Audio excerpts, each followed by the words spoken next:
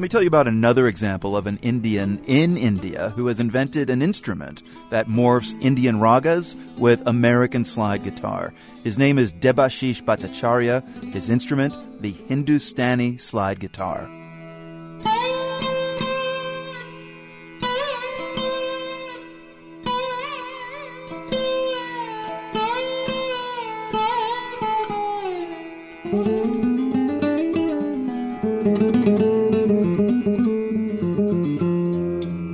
Two great tastes, the vibrating sympathetic strings of the sitar combined with the infinite microtones eked out by a slide on a guitar fretboard. Think Memphis meets Mumbai. That's the sound Debashish Bhattacharya is known for.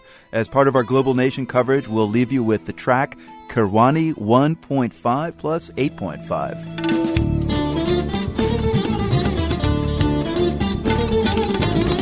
As far as that dosa, I already ate it, and it was great. I've got visual proof on Instagram. You can follow me there, at Marco Werman. Same handle at Twitter, by the way. From the Nan and Bill Harris studios at WGBH in Boston, I'm Marco Werman. We're back tomorrow.